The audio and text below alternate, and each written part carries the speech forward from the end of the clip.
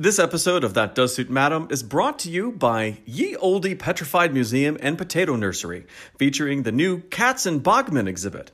Buy 2 tickets and get a kilo of potatoes for free, eyes up. Just turn right after Millstone Manor, discounting parking for horses in the ring. Mr. Brandon, are you free? I'm free! Ground floor, perfumery, stationery and laundries, wigs and haberdashery, kitchenware and furniture.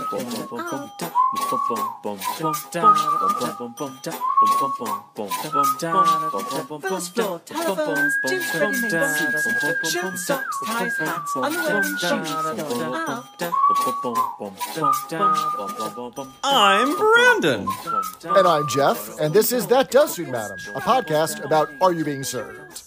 Hooray! Hello, Mr. Brandon. Hello, Gladys. Hello, Gladys. Hello, Mr. Jeff. Gladys is wearing a ghost costume. It's like a little tiny sheet. It's like one of those little cocktail napkins, you know.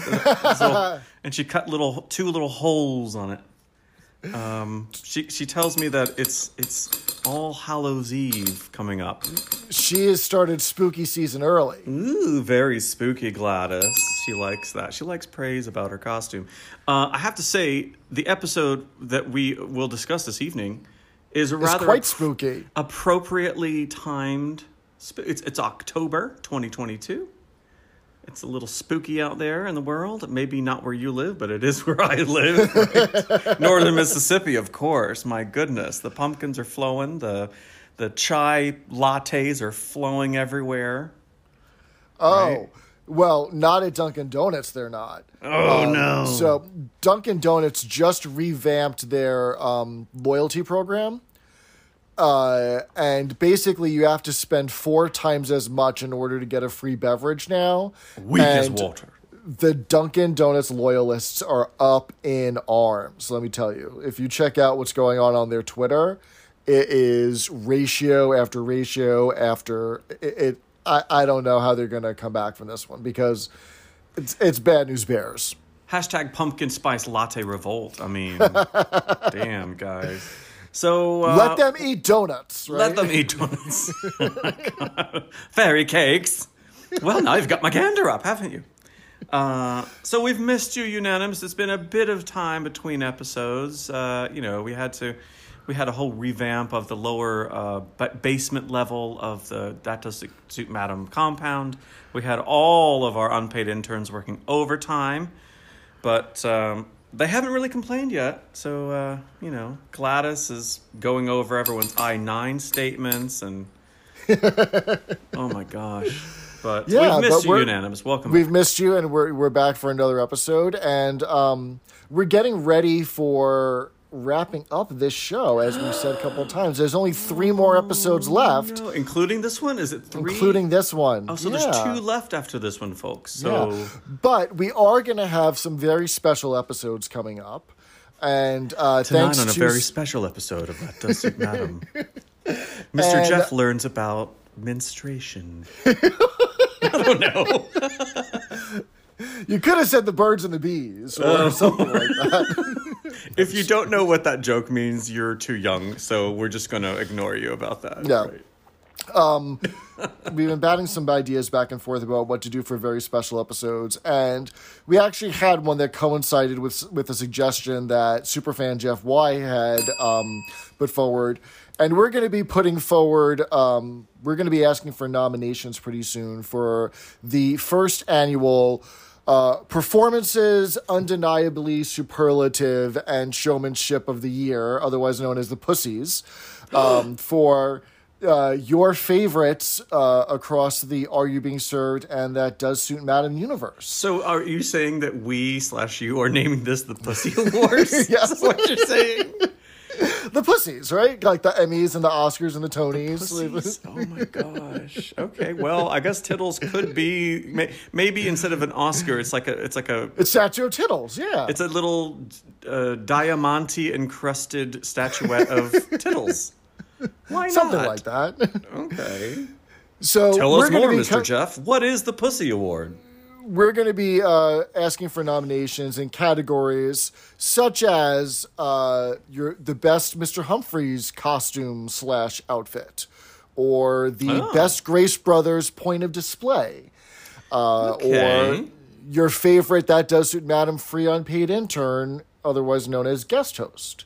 There are a lot of those to choose from these days. So we wanted to give you folks unanimous kind of a call for nominations, right? Everyone's like, oh, my favorite episode is blah, blah, blah. Well, you can now let us know. And because there's not that many people who listen to us, if one of the things we're going to do is the best That Does Suit Madam sponsor gag. You know, FYI, if you think those ads are real, at the beginning of the episodes, they're not. They're just jokes. And if you didn't realize more peeks behind the black curtain. I have some really great tonic that will grow hair on your head. It will also cure athlete's foot.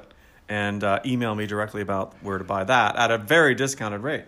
But the merchandise on our bargain basement shop at imfree.threadless.com is real, and you can buy t-shirts and coffee mugs. Yes, right. But no tonic.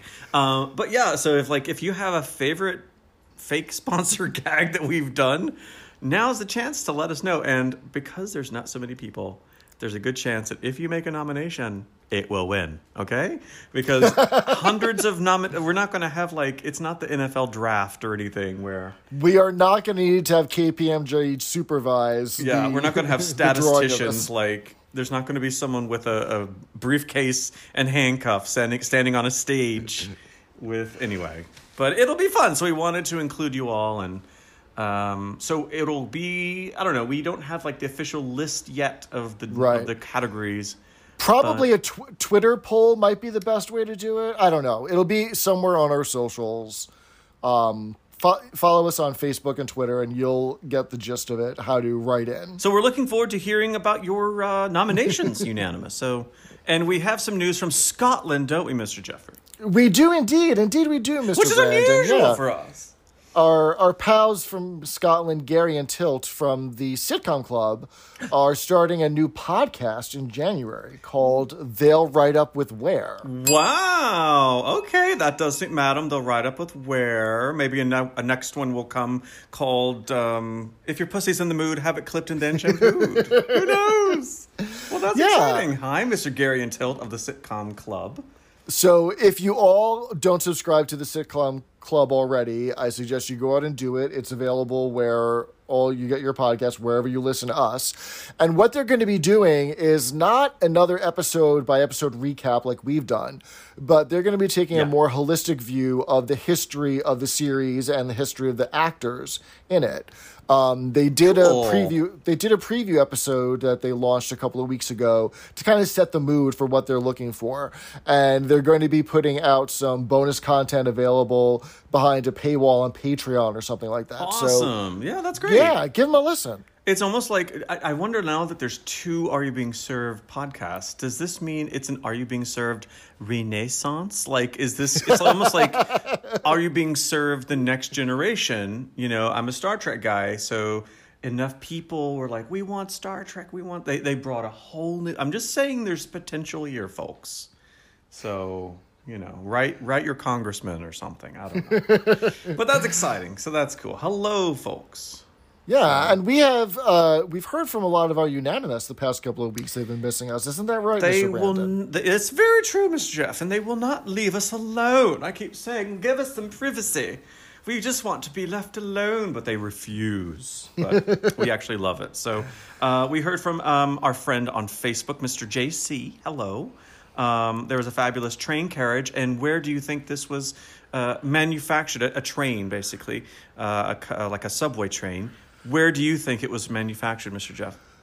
Well, if my life were a train ride from London to Birmingham, I'd be just past Rugby by now. So maybe Rugby? For some reason, Playtex comes to mind. Or Victoria's Secret. I don't know why. But this train carriage was manufactured in Bristol City.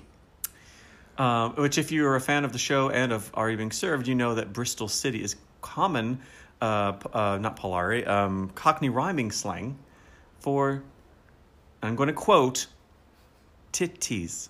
Is that how you say it? Titties? I don't really know. Yeah, but that was lovely.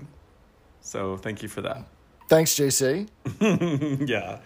We also have been getting a lot of comments and stuff. We sent a little love message out that we missed you. We've just been really busy, and I think it was a Mr. Humphreys crying into a hanky or something image. But we got a lot of comments from people saying that they don't want us to end the podcast, which is so sweet. It's been a lot of fun making it. We did this all throughout COVID and house arrest or whatever it was. Not actual house arrest, because that'll be a rumor that starts on the internet. But, you know, all good things and all of that stuff. But I think, Mr. Jeff and I, would you agree that we want people to take what we've done and kind of figure out how to make a podcast? Because did you ever do a podcast before we did this? I certainly didn't. I didn't either. You know, we kind of just figured it out as we went along. So if any of you have any ideas for either recap shows that you want to do or topics that you want to talk about on your podcast, we are going to put together a very special episode about how to do a podcast. Tonight, another very special episode about where Mr. Brandon learns how to make a podcast and what tampons are or something. I don't know. Yeah, well, I don't want to give away all of our... Maybe we call it the Secrets Revealed episode. Something like that. Yeah. And we've been telling secrets and non-truths, as we say in the United States in politics. And maybe that we have a big podcast after we do all the episodes and we kind of teach you how to do a podcast, right? And just because Grace and Favor is ending does not mean that this is the absolutely last time that you will ever hear from us ever again. You know, as we've said, if there's any news that comes up in the Are You Being Served universe, we will come back together to report on it. We may do special episodes on tangential episodes. You know, like Kath and Kim is going to have a 2-part Christmas special this winter. Oh, my God. That's going to be unusual, different, really nice. It's really nice. But you can always keep in touch with us on socials, even in between the further and further apart spaced episodes. But I think the crux of the message here is we'd love to hear you all say you're going to miss us. We'll miss you too. But if you want to do your own podcast about one of the shows you've recommended us to do, like Keeping Up Appearances is often touted as one we could do. And you know... as is Last of the Summer Wine. Last of the Summer Wine. There's lots of them out there. But if you wanted to do one on your own, that's kind of what we're encouraging you to do. We didn't know how to do this podcast business. And as I say online, some maintain we still don't know how to do it, but that's their opinion. Okay, Gladys is agreeing with that. Okay, you're going to have to go into timeout. Okay, she's in timeout. But yeah, so if you want to do one, do it. We will help you do it, and we'll do a show on how to make your own podcast, I think is what we're getting at. So stay tuned for that, but that'll be a lot of fun. It's a cool way to express yourself, and I think the dynamic that Mr. Jeff and I have, like Pinky and the Brain, he's the brain and I'm Pinky. I guess I'm Hardy and he's Laurel, or I'm Laurel, and I don't know. But it's cool to have like a friend that you can bounce stuff off of and have a conversation. And one's probably a little bit more of a yacker, blah, blah, blah, blah, like me. Or maybe that's you. Maybe we're both. Who knows? But it's fun to do. I think you're definitely the yacker. I mean, if one of the categories for the Pussy Awards is going to be Best Tangent, I think you have a bigger chance of being nominated than I do. I still maintain that my tangent about Charles I was very interesting, and I'm just waiting for the accolades to come in for that. But anyhow. So anyway. Well, our newest unpaid intern certainly thought so, because she decided that she needed to come and work with us. Isn't that right, Mr. Brandon? This is true. So on the Twits machine... no, I'm sorry. That's one of the titles that we gave one of our unpaid intern, the Twit Award. So we have Mel, and either Mel is a gentleman, Mel could be a lady, Mel could be someone who is neither one way nor the other. But whatever proper pronouns he or she uses, Mr. or Ms. Mel, listen to us while they go on their runs and their walks about town. So we've made Mel our official That Does Suit Madam unpaid intern sneaker tester. So Mel, be on the lookout for the post. We've sent some Nikes your way, or Nikes if you're in the UK. And just let us know which ones ride up with where and which ones will be fine. We hope they all really ride up with where, frankly. But anyway, so welcome aboard, Mel. Mr. Dirk wrote in from New Zealand to let us know a little bit more about cricket, because in the episode where we talked about the cricket match, both Brandon and I are woefully under knowledge represented about the sport. Oh, you mean the sport, not the little... Okay, that's a different... Not Jiminy Cricket, yeah. Okay. So, in the episode, Mavis had said she'll wait for Mr. Humphries when he hits the buffers. And that actually wasn't a cricket reference, it was a train reference. Because remember, he made the train of life joke again. Oh, yeah, because if I'm in Westminster and then I'm going to something town, I would have already passed something. Right. Okay. So the buffers are the bollards that stop a train from going off its tracks when it's at a terminus, or like the last station at the end of the line. Well, thanks, Mr. Dirk. And Mr. JR let us know that he has never watched Beyond Series 7 before because Mr. Lucas left and Mr. Granger left, and he couldn't bear to even think about what the series would be without them. And because of our podcast, he started watching Series 8 and beyond, and he's only just discovered what a terrible character old Mr. Grace is. Welcome to the club. We could also change this name of the podcast to like We Hate Old Mr. Grace podcast. Something like that, right? Yeah, I remember interacting with him, and I think I said, "You just now figured that out, honey? Like, everybody knows that much." But if you didn't watch past Series 7, that makes sense, yeah. Yeah. Oh, God, we need more content, but we're kind of running out, haven't we? We've done every bit of content that you have seen and have not seen in around the world. Are You Being Served? England, United States, Australia. Was there one in South Africa that we overlooked? Probably not. There was not an episode in South Africa, no. We would need to get Chris Lilly on to do one of his bad South African. Anyway, please, Unanimous, wash your hands, get your vaccines, pay attention to the news, and as always, Black Lives Matter. And you've all done very well. Did you know that right now, as of October 2022, in the United States, only 4% of folks have gotten their fourth bivalent second booster shot? Did you know that? I did not know that, but that's a little depressing, but also not unexpected because it just came out the beginning of September, didn't it? Something like that. But Something anyway, like that. Go and get it. This is my point. Go and get it, folks. Yeah. So, we have a bargain basement, as Mr. Jeff eloquently mentioned. Hashtag sellout. So go buy our stuff, and there you go. So, Mr. Jeffrey, what the hell are we doing, wasting these nice people's time, talking about a show from who knows how long ago? Well, tonight we are going to be talking about Series 2, Episode 4, A Mummified Cat. Ooh. Yeah, it's kind of an odd title, but it's... Yet appropriately seasonably timed. It does what it says on the tin, yeah?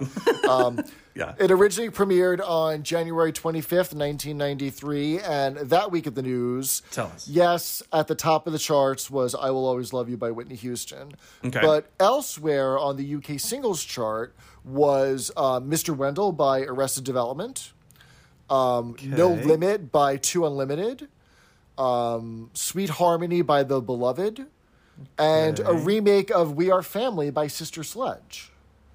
Okay. So this was a song that came out in the 80s, but it had a revival in the late 90s. I'm not sure why. It had a revival in the UK, but it made it to 5th place this week. Okay, so a tizzy of musical interludes zipping around the UK airwaves while this episode premiered. To help you get back in the mindset of the early 90s where we were when this episode was airing. The Sears catalog put out its last issue. Okay. Michael Jackson and a choir of 3,000 kids sang "We Are the World" at the Super Bowl halftime show. I will have to look him up. I've never heard of that. And Puerto Rico officially adds English as its second official language. Okay, that was a big day. So, set the stage. What happens when we turn on our little Magnavox VGA old-fashioned 1990s television screens back in the day?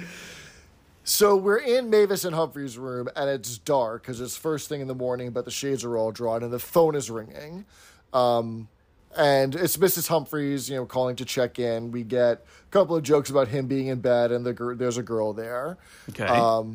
I'm sat up in bed with half a dozen soldiers. Ooh. No, Mavis has brought him eggs and soldiers. Do you know what eggs and soldiers are? I don't think Americans know what that means. No, Americans don't know what that means. It's cut up pieces of toast that are cut up vertically so that you can dump them in a hard-boiled egg and to sop up the yolk. So it's interesting. So when I spent a week or two in the UK, you learned that eggs, and I've talked. Oh, here goes Brandon about talking about eggs in England again. But there's different over there. Like eggs seem to be more of a substantial thing you eat. Whereas in the States, my impression is it's like an ingredient at most. Most people don't really do eggs. And fried for breakfast. But over there, you boil them soft boil. You don't hard boil them. Mm-hmm. So egg cups are very rare in the U.S. We don't really use them. True. But over there, you have breakfast and it's an egg with an egg cup. And what you do is you soft boil it. So it's not hard. The yolk is runny. Wet. But you cut out the very top. So you have access to the yolk. And then, like you said, the soldiers are buttered toast, but cut into little strips. And I guess it's kind of cute because it's probably one of the first things that you probably eat as a kid. That when you're learning how to eat on your own. And you take the strip of toast, it's like an inch wide, and you dunk it in the yolk. And that's a yummy little thing. If you don't know what soldiers are, this joke does not even make sense. Right, because Humphrey says, He does explain it to his mother, because his mother's over the telephone and she can't see. He's like, the toast soldiers, the toast points, But not like six American Navy men in the bed. Right. Mavis's cardigan is full of holes, and it's dirtier than ever. And I think that, if we had been paying attention, is she wearing the same exact cardigan in all episodes, and it's just getting holier and holier and holier as we go through? That's a good question. I don't know. We'll have to get the continuity team to investigate and send a report. Yeah, I mean, because by episode 6, it's going to be threadbare. Maybe they were like, we need more audience, so let's just make. In fact, if you think about Miss Lovelock, our fan Joanne Haywood's character. She was dressed rather buxomly in this episode, yes. In the dream sequence, yeah. So to set that up, Captain Peacock and Miss Lovelock are fixing up the attic room for Miss Brahms. And Miss Lovelock is telling the story of what happened there because she's done her research, because she's been there to visit with young Mr. Grey several times. The old Earl of Millstone Manor was shot dead in the attic by his jealous wife because he was going after the sister-in-law. And we start to get a first in this, I believe this is a first in the entire series, a black and white dream sequence. You're so right. And I have to say, I did not remember this at all from when I first saw the series. Yeah, because it's like 45 seconds. It's not long at all.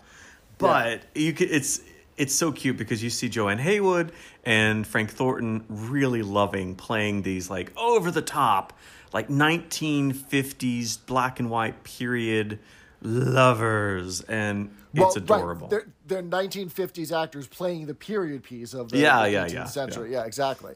So Peacock in the dream sequence is the Earl, and he snuffs some tobacco.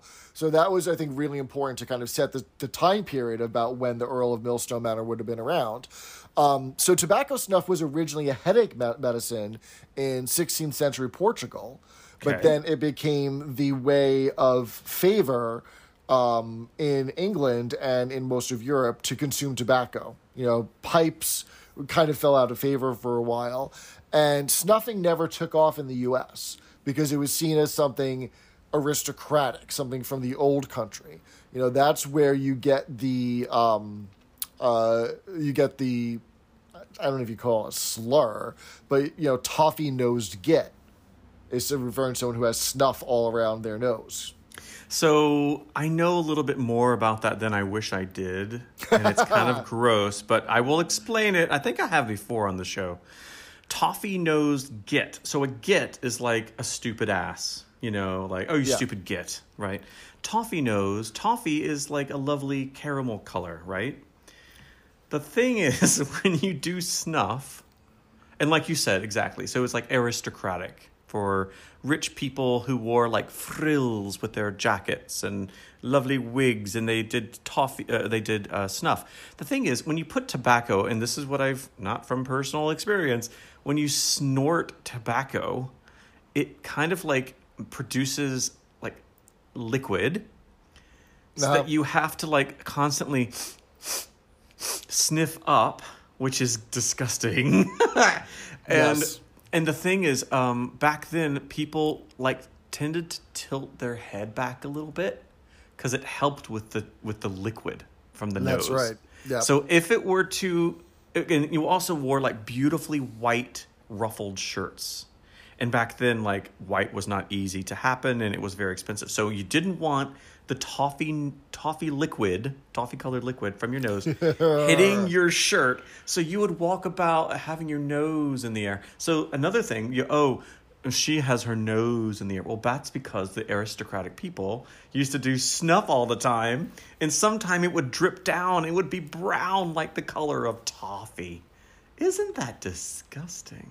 I'm glad that never took off in the States. But instead, we have dip. So where people are just spitting, chewing tobacco liquid into like empty Gatorade bottles or on the ground. Yeah. Anyway.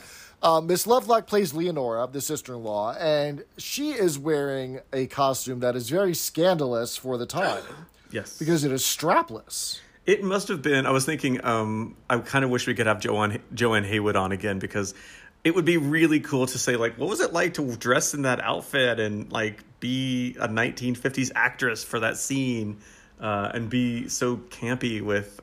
straight out of Captain Peacock's imagination, right? Oh, my God. And then at one point, she does that 1950s actress thing where she's all close to her man, but then she pushes herself away. We can't do this. But then she pulls herself back again. Consummation shall wait no longer. Enough of the wooing, now the doing. Oh, boy.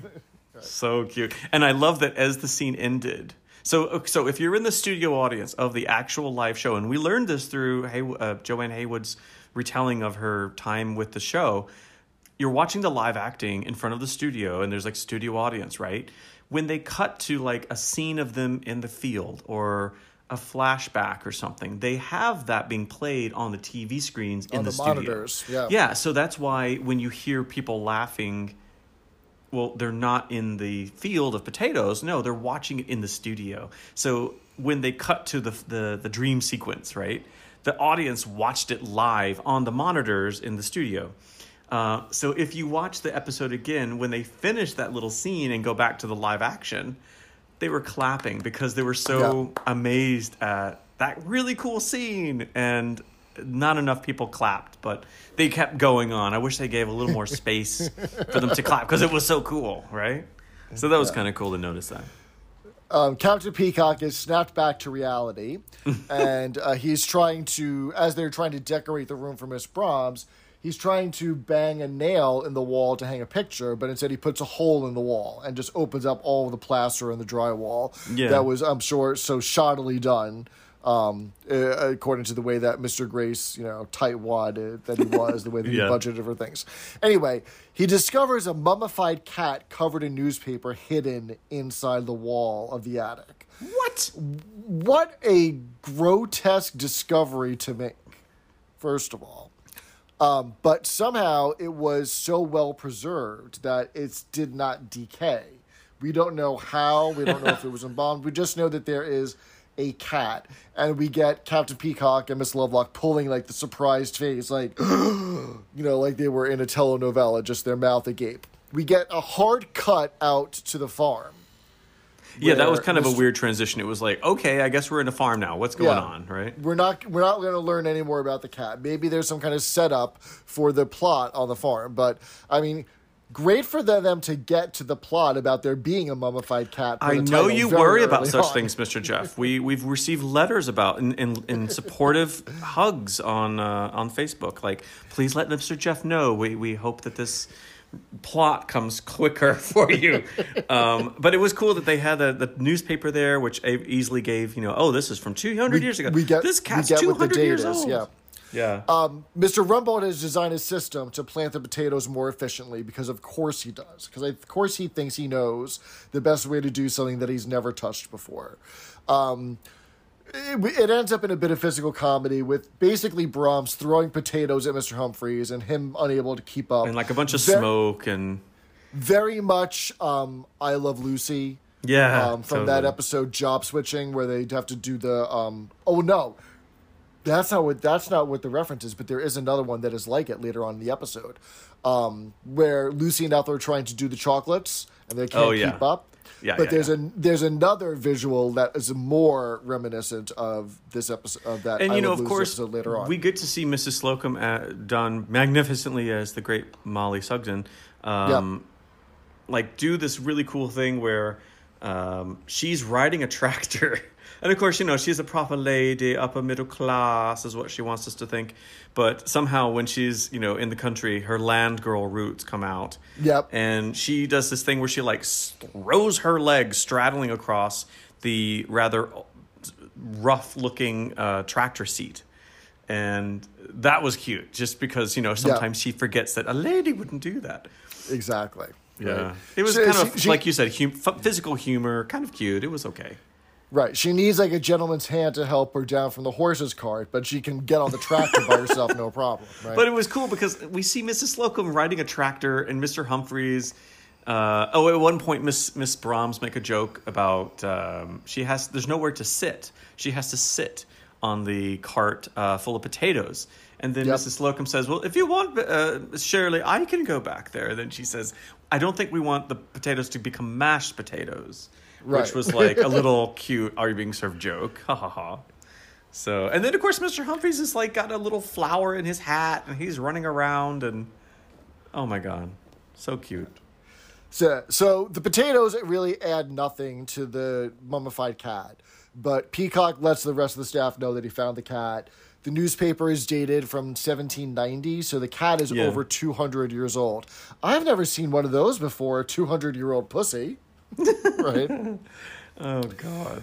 And they joke about how they're going to turn the attic into a tourist attraction for the hotel guests, the Tome of the Unknown Pussy, etc. And then the Bogman joke. So I have to say, I was watching it, I burst out laughing. Okay, so Bogman. Do people know what Bogmen are? I don't really know what a Bogman is. I just assume that this is someone who was fossilized in a bog, like a cranberry bog or a marsh. No, it's a bathroom attendant is what it is. No, I'm joking. So yeah, you're like, what? So a bogman is kind of what people refer to, like you said, it happens a lot in Scotland, wherever they're in Ireland and as well, like lots of places in Europe and probably around the world. But if a place in geography has like bogs, which are pretty wet areas, and they thousands of years ago, people would be oftentimes sacrificed, and then they would bury the body in the bog. And the thing about the bog is because it's so dense, and I'm sure someone could explain this better, but there's something about a lack of oxygen within the bog, and as the bog grows, it becomes multi-layered and basically buries the bodies without any oxygen. So therefore, it doesn't decompose. So therefore, they become mummified naturally. So a lot of times, I want to say Scotland has a lot of them. If they're doing excavations of peat moss or bogs or something, and these things are harvested and burned and whatever, they'll come across a body every now and then. But it's cool because they'll be they died. Oh, this person died 30,000 years, or I don't know, 5,000 years ago, and it's completely preserved. So all over the place, you'll find bogmen. Is kind of the colloquial way of describing it. But it's really neat. If you go on National Geographic, and they can carbon date, and they can see what these people ate in their stomach, their last meal, and it's pretty cool. But that's what a bogman is. So the joke is, they're all kind of describing this cat, and Miss Brahms, as she often does, says, "Oh, I heard about that. I read in the newspaper that there's a bogman at the local museum." And then Mr. Humphries, he says, "Where do they find him?" And then Miss John Brahms says, "In a local bog." And at this point, if you're American, you don't get the joke. But a bog, the name of a bog is another name for what, Mr. Jeff? Lavatory. WC. Yes. Loo. A bathroom, a washroom. Yeah, so Mr. Humphries has this cute, adorable, like confused, innocent face. "Where do they find him?" Miss Brahms, "Oh, they found him at a local bog." And then he just looks confused. So he's thinking that means like a bathroom, like a public loo somewhere. And then he said, "How long ago?" And she says, 5,000 years. Then he said, "I bet you there was quite a queue outside." This is what makes me laugh so much. It's the Unanimous. stupidest. Mr. Brandon is turning the brightest shade of red I have ever seen him turn. So Mr. Humphries is Cracking picturing himself this up at guy this in a joke. public washroom for 5,000 years, and there's a line out the door for like 1,000 people waiting to pee. So stupid. Anyway, I was like any laughing case- out loud. Oh my God. In any case, the staff decide to take the cat to the museum, and so they all get dressed up in their finery, and Miss Lovelock drives them on the horse there. So the staff go inside to meet the museum curator, and Captain Peacock is going to go park the horse. Tie the horse to a lamppost somewhere around. And we see that there's a meter maid who takes notice of this horse being tied up to the lamppost.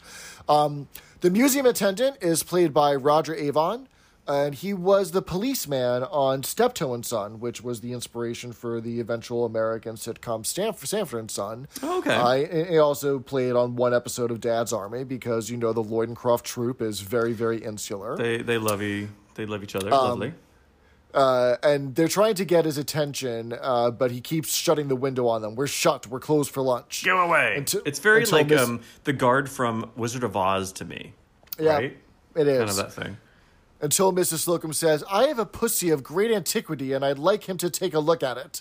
And then we hear the museum attendant faint on the other side. Oh my God. That's so cute. We eventually meet the museum curator, who's played by Patrick Fife, who is probably better known to most Britons as Dame Hilda Brackett. So he was Really? part of a duo that did long-running female impersonation gag of Hinge and Brackett. They were elderly, intellectual female musicians, and they played and sang songs and played the violin for comic effect. Wow. Across 3 different series of their own right, and then they'd make special appearances on like late night talk shows. They're basically like an early version of Dame Dame and Edna. Average. Yeah. Oh, interesting. So, it's funny because when I saw the museum curator, I thought, wow, he's got a very interesting face, and he's doing this great accent, and he's the quip, and he speaks so quickly. I could definitely see him kind of doing like a Dame Hilda Brackett. Oh, I love it. I wonder if Hilda Brackett, is that like a joke somehow? Oh, maybe like a pun. Hilda Brackett. Brackett. So now I want to go find the footage of these ladies and post them. I mean, or I could be pronouncing that name wrong. Maybe it's Dame Hilda Brackett. Well, it depends on who you're married to. Patricia Rutledge would agree with me on that. Right? Yes. The curator is showing off the Bogman and the Tooth of the Mammoth, and we get Nefertiti's aunt, and that gets a laugh from the studio audience for some reason, and I couldn't put my finger on why that was. Is it because Nefertiti's family was incestuous as it was, or I mean, don't know. I don't know. I'm trying to think. 1990s Britain. The word Nefertiti, is Titi word for aunt in another language? It is, but I don't think that the average Nefertiti. studio audience member would pick that up. I don't know. I wonder if like maybe one of the characters on EastEnders or something like called herself Titi and she was the aunt. I don't know, but who knows? We might be overthinking this. As we do sometimes. I think we need to go down to the canteen for a tea break. We could use more caffeine.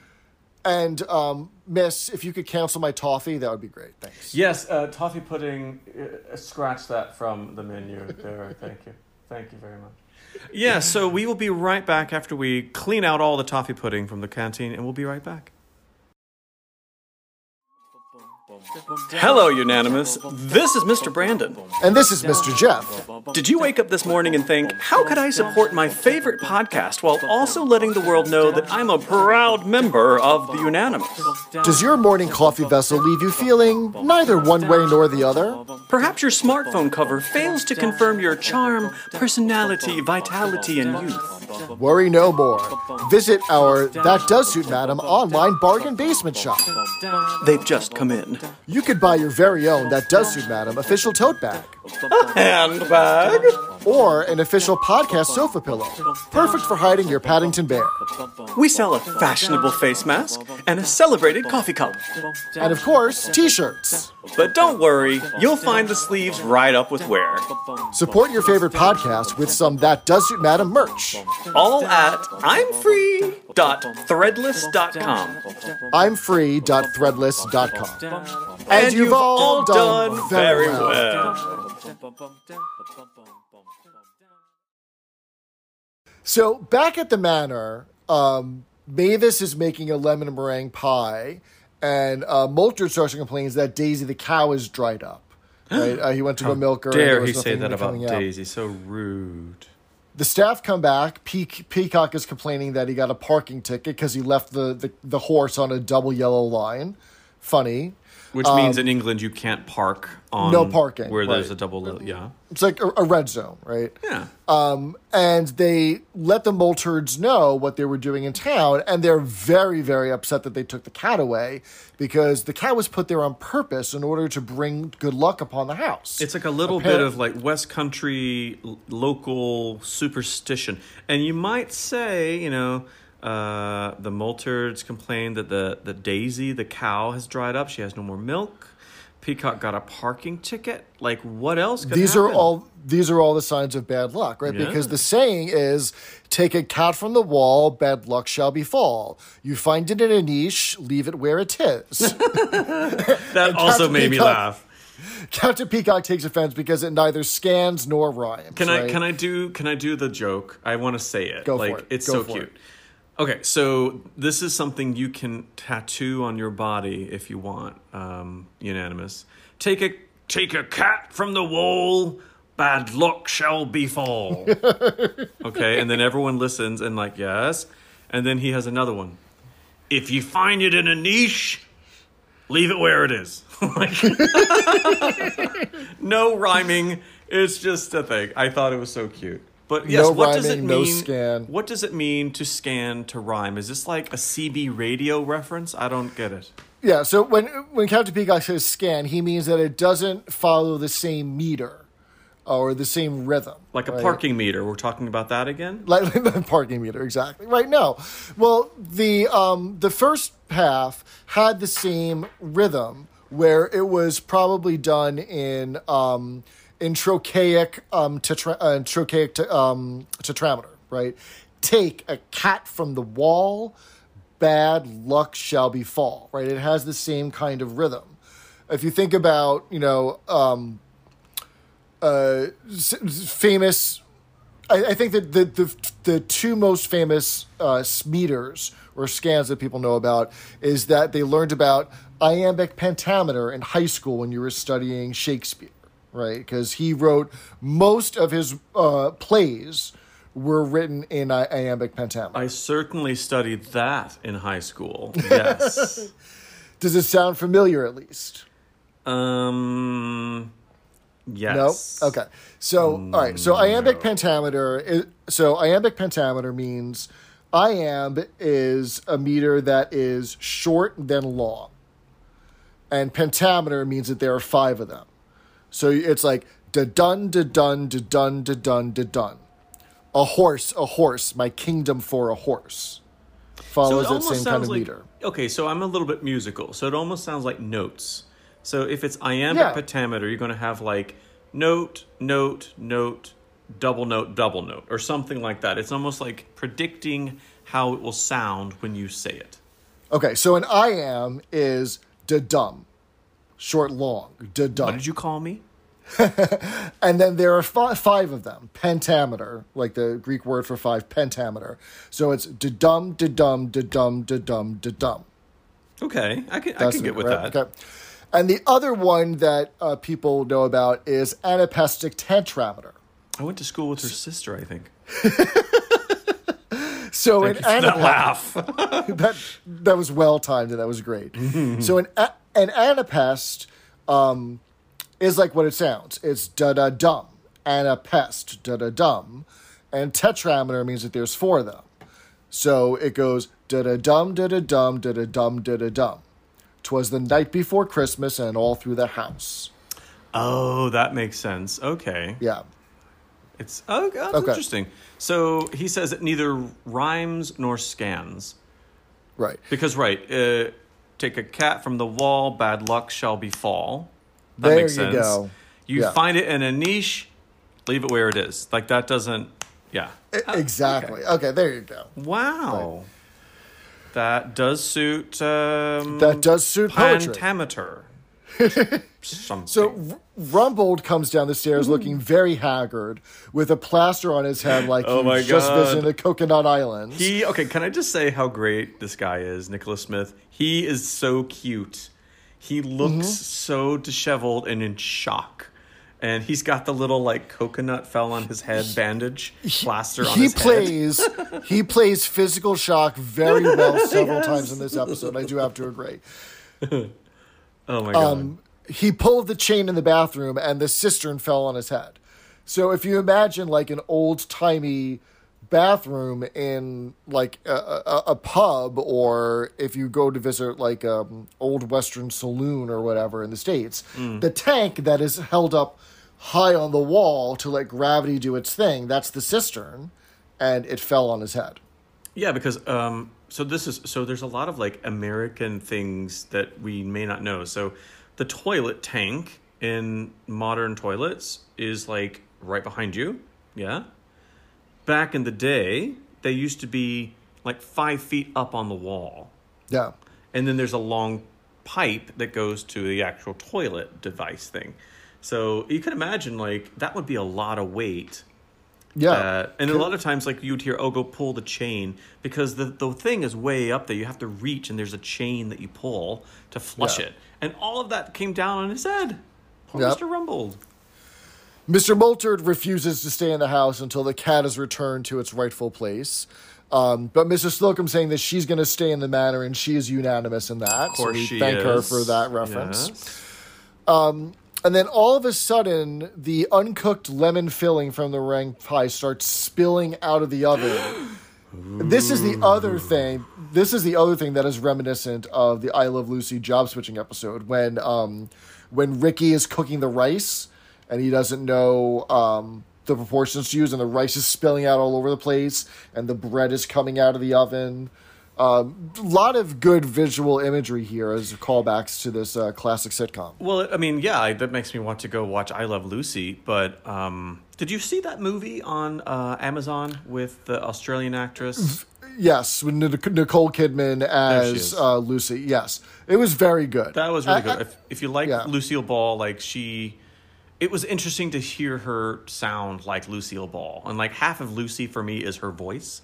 She didn't look like her that much, but it was a good show. But you know, talking about the overflowing food, I think of the episode of the boardroom something Lady Weeble Smith, and of course our Mr. Humphreys. The takeover. Yeah, Takeover. that's right. Where the Yorkshires. Yorkshires. Yeah, and I think wasn't there like the bread that came out of the oven? Or no, that's Lucy, isn't it? Yeah. Yeah, it's funny because physical comedy, we as Americans, I don't know if it's worldwide, I definitely think about I Love Lucy, physical comedy. Lucy, absolutely. I think of Three She's Stooges, you know. Maybe if you're in England, you think of the two Ronnies. That's a lot of physical humor there.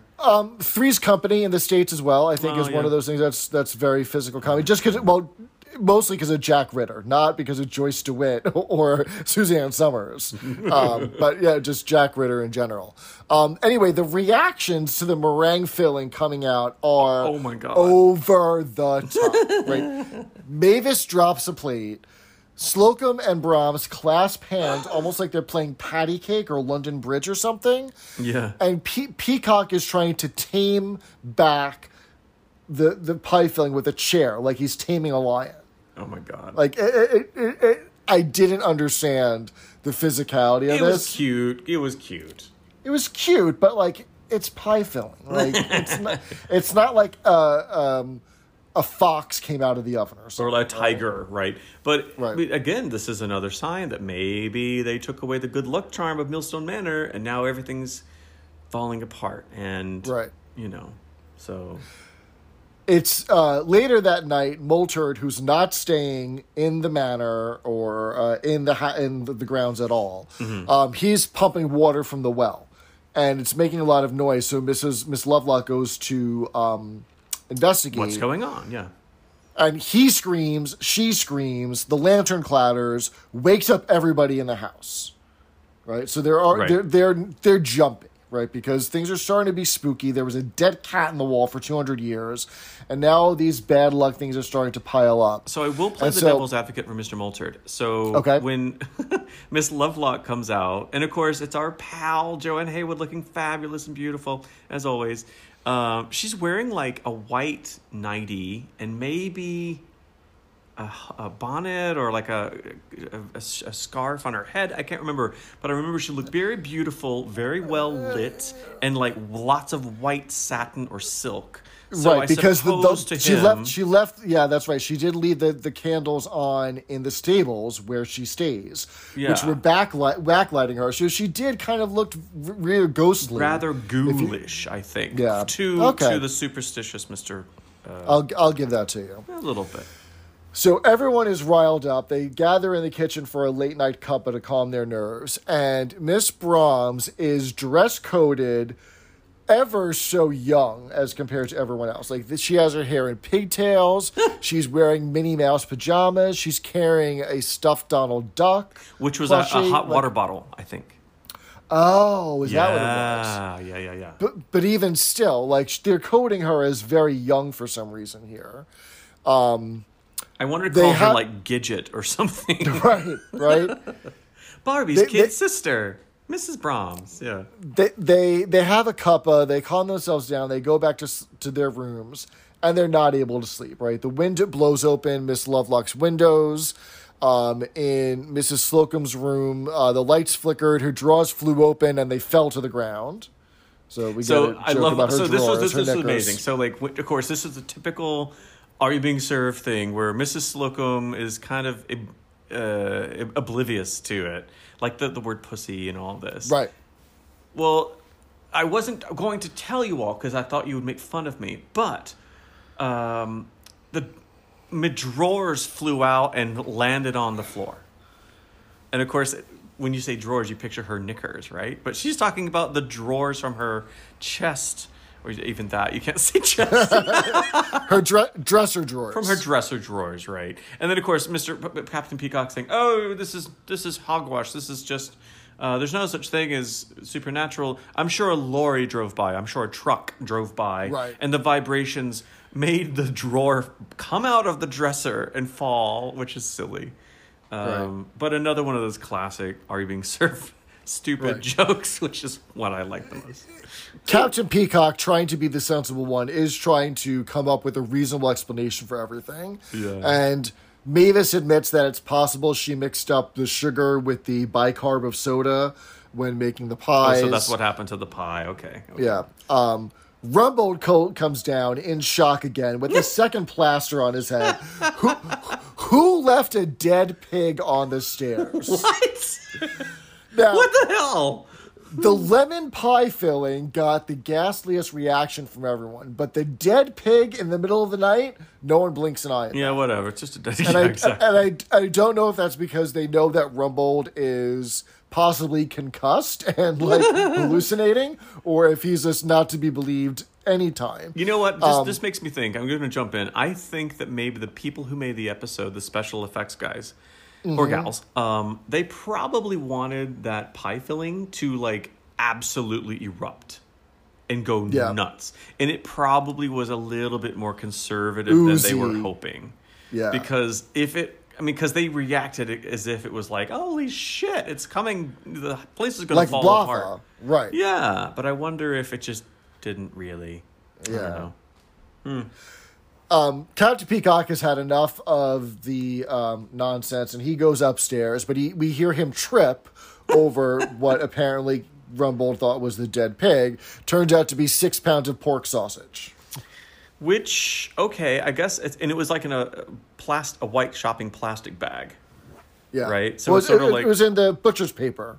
Oh, okay. But it's like, that doesn't resemble a pig to me. Maybe... But does it smell like pig? Is that what I don't know. Rumbold might have mistaken it for? And I wonder if this is like a country thing in the West Country, but the idea of a pig being on the stairs, does that mean something that we don't get? No, I think it's just Rumbold in his like concussed state from having the toilet fall on his head. Oh, right? poor Mr. Rumbold. Okay. Back upstairs, Mrs. Slocum gives us a great reminder about how common over-the-counter drug use was through the 70s and 80s and even 90s. Oh my God, you're so right. This scene is... Yeah. Shall I take a sleeping pill so I don't know what's happening, or shall I take a tranquilizer so I don't care? Just take a Have a tranquilizer, Mike. Yes, exactly. Take another one. So what was that, the first episode of the Brady Bunch where they get married? Yep. And Mike Brady, the dad, is talking to Cindy? Carol Brady, his fiance. Sorry. Yeah, and they're like, "Oh, I'm nervous. I'm nervous about the wedding, dear." Oh, Mike, just take a tranquilizer. You'll be fine. You'll be addicted to them for the next 25 years, but that's fine. I already had one, so take another. My doctor prescribes them, right. Mike. Yeah. Oh, the 70s. Peacock decides that he's going to sleep in the attic in order to prove everyone wrong, and Tittle starts meowing. Right? He doesn't know where the cat noise is coming from. He thinks it's from the ghost of the cat in the hole. Oh, because he's sleeping in the attic to prove them all wrong, that he's brave and stuff. Yeah. Until he hears Slocum say, "That's enough, Tittles, go to sleep," right? The wind blows open the windows, blows out the candles. Oh, no. Goes under the covers over his head, right? Mm-hmm. There's knocking heard throughout the manor. Everybody is like sitting up in their bed. And then you hear this, Peacock. You hear this Scroogey voice.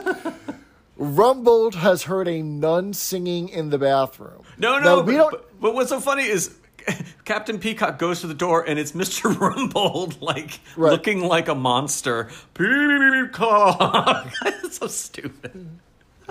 We never get the explanation for what the nun in the bathroom is. But we know that maybe he's concussed. He doesn't have all his wits about him. He's seeing nuns. Exactly. Oh, jeez.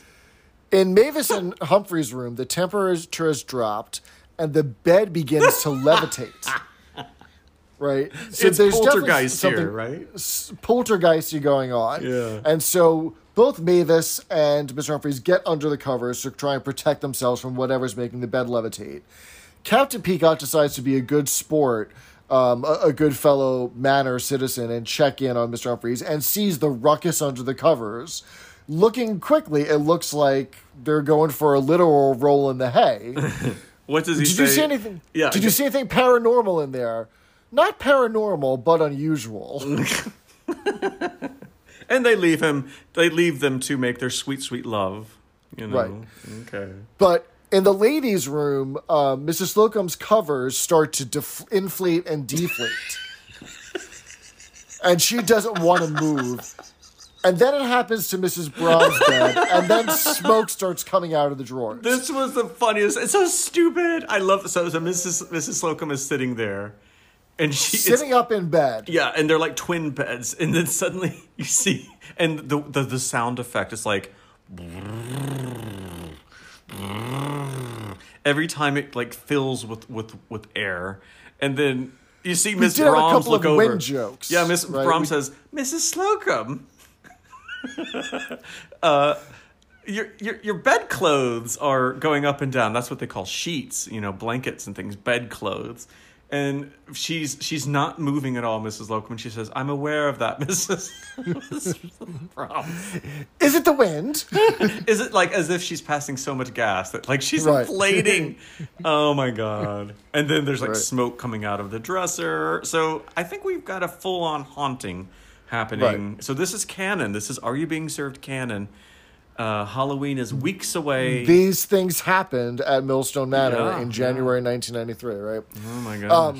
The next day, all the staff go to get the cat back because they're convinced that everyone, including Captain Peacock, is convinced. Mm. And it turns out that the Parademics are attending to the curator because some bad luck has befallen him as well. Oh, I Hasn't wonder there, why. Mr. Brandon? Yes, Yeah. indeed. And one of the things that we learned earlier in the episode, he was showing everyone around the museum, and it's, I'm sure if you go to like a little small English town, there's like a museum, and bless them, like it's not the Tate Modern, it's not like the Victoria and Albert Museum. It's not like a huge crazy thing. It's like, oh, here's a mummified cat we found once, and here's a bucket that we don't know who made it, but someone made a bucket.